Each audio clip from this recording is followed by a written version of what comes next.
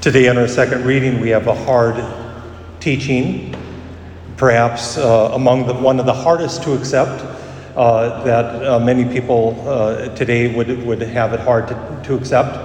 And for perhaps good reason, because we do not fully understand what St. Paul is telling when he says, "Wives, be subordinate to your husbands." And we hear that, and we think that subordination means domination, dictation. I say, you do. I say jump, and you say how high. But that's not what subordination is. It is rather to be put in proper order.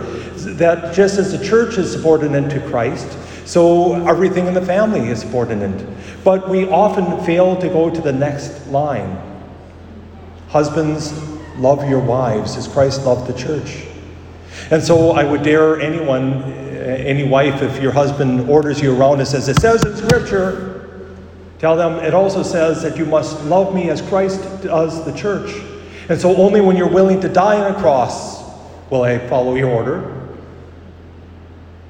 But I guarantee, if there is that kind of love between a husband and a wife where he is willing to die for her, first of all, there won't be any ordering, as in making dictation, but it will be properly ordered because there's love. And that's what St. Paul is talking about. As hard as that teaching is, that's not the teaching that drove so many away from Christ, especially as we turn to this gospel passage. Oh, this is hard. Who can accept it? He's talking about the bread of life. Last week we took a hiatus, perhaps would be a way to look at it. But last week and the week before, I kind of went ahead and addressed what last week we would have heard if we didn't celebrate the Feast of the Assumption. That every time Jesus says, "Eat my flesh and drink my blood," they say, "Well, this is too hard." And he doesn't soften up. He doesn't say, "Well, you're not understanding me. I'm talking in a metaphysical kind of way or a symbolic kind of way." Or no, each time he gets harder and harder. And harder to the point that they cannot accept it. So many would not accept it. And they walk away. Literally, it says, that's what it says. I share this story often for a couple reasons. I ended up taking Greek at another college than at St. Paul Seminary at the University of St. Thomas. And the way they taught was very intense. And it was wonderful. It was right up my alley because of how they taught it. But I knew after about 7 weeks or 8 weeks of study that I had studied it well, because I woke up saying peripateo, peripateo, and I knew exactly what I meant. Peripateo means I will walk. And it is, the word peripateic, education, comes from it. The Greek philosophers often were peripateic. They would walk and the students would listen. It's how Jesus taught his disciples. As he walked, they would follow him. And it says here that they would no longer walk with him is a literal translation. Or we have it translated here, they would no longer accompany him. They returned to their former ways of life. Either way, there's an intimacy that is lost. Whether it's to walk with him, and I've shared Dr. Ed Shree has a great image of a disciple as one who walks with, and one who walks with so closely that he or she is covered with the dust of the master. I love that image. Or accompany, one who eats bread with, C-O-M, come with, P-A-N, pan, bread. Somebody who eats and drinks with. There's an intimacy here. That because of this hard teaching, they walk away. Because Jesus says, "Unless you eat my flesh and drink my blood, you will not have life within you." And this is hard teaching, and it continues to be hard, even for us. And so often, as I tried to invite us 2 weeks ago, even so often, we do not fully discern what it is we receive when we come to the Eucharist. Or the better thing is, who we receive. We just simply go with the flow. We get in the herd mentality, maybe, and we come up. Or if we do, then we try to minimize it. We try to reduce it. And yesterday, as I was looking over these readings and praying over them, I came to coin a phrase that we're live in a world that's constantly seeking the lowest common denomination. That what is the least thing we can say about this that everyone will accept, including those that have rejected the church in many other ways? What is the least we can say? Well, it's a nice memorial. It's something nice to do every once in a while, maybe once a month, or if you're a little less fortunate, maybe at least just once a year. Maybe around the feast of the Last Supper, or in some churches they do not celebrate the Lord's Supper at all. If you think it's miserable listening for me for 10 minutes, imagine listening to a sermon for about 2 or 3 hours. Some churches, that's their service. They're being fed with the Word, but not being fed with the Word of God, the bread of life. This is a hard teaching. As I already last week said, the church teaches that when we come to the Eucharist, it makes us the body of Christ.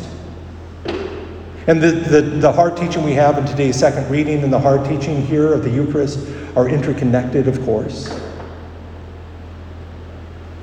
Because Christ says, "This is my body, take and eat." We become the body of Christ. So often, as I suspect, we get that reverse. We think we come as Catholics, we come and gather and we celebrate the Mass and we make the Eucharist. We wouldn't gather unless the Eucharist first made us. That we gather because it's Christ who gathers us. And that when we come and understand the Eucharist more fully, we understand all the sacraments more fully. Marriage, as husband and wife say to each other, "This is my body given to you." Ordination, as we give ourselves to the celebration of all the sacraments, most especially the Eucharist. Even deacons who are not, of course, able to confect the Eucharist, to gear their lives towards helping in lives of service. Or baptism, which begins the sacrament of initiation that makes and points us towards the Eucharist. Do we really understand what it is? Do we really understand? And I think today, as I read this gospel passage, I feel almost the sadness of Christ as he sees so many walk away. But it doesn't end there. "Do you too want to go?" He turns to the 12. And Peter answers for them all, "Lord, to whom shall we go? You have the words of everlasting life. We've come to believe and know that you are the Son of God, the Holy One." And even then, of the 12, and we have the reference already here, but right after this, the church in her wisdom drops it out, but there's a direct reference towards Judas, that he knew that Judas was going to betray him. Of the 12, one was going to sell him out because he did not fully understand. One was going to deny his very self.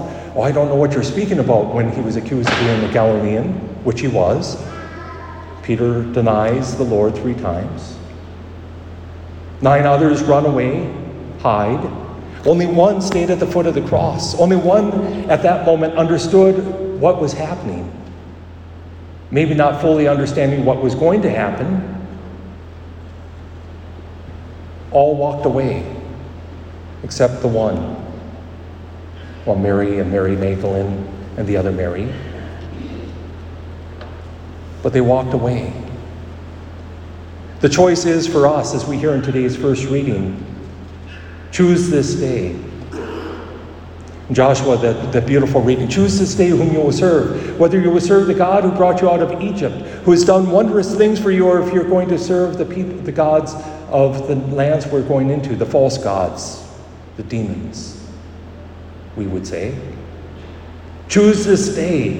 And he's not condemning them But he's saying once you make that choice, live that choice out. Do not just simply make it a word for today, but for the rest of your lives. Choose this day whom you will serve. And I think that's true for us today. Choose this day. Are we going to believe these hard teachings? Are we going to subordinate ourselves to Christ, who loves us, who gave himself on the cross for us, who gave then, because of that sacrifice on the cross, gave us his very body and blood to eat, to drink, that makes us the body of Christ. St. Augustine said it best: when we come to the Eucharist, we are to become what we receive. Modern fitness markets have kind of stolen it and say, you are what you eat. But with this Eucharist, we become what we receive. We become the body of Christ, the bride of Christ, whom he loves beyond all doubt. So choose this day. Do I choose to continue to walk with Christ? As hard as his teaching is to understand that he is the Eucharist, as hard as it is to understand why the church takes a stance against abortion, why the church takes the stance for pro-life issues, why the church teaches so hard teachings on sexuality, the church is looked cross-eyed, condemned for being behind the times. And maybe she's so far behind the times that she's ahead of her time, because she understands where truth is. Christ did not dumb down the truth in today's passage in John chapter 6, nor can we. Let us live up to the faith, as hard as it is. Choose this day to walk with him.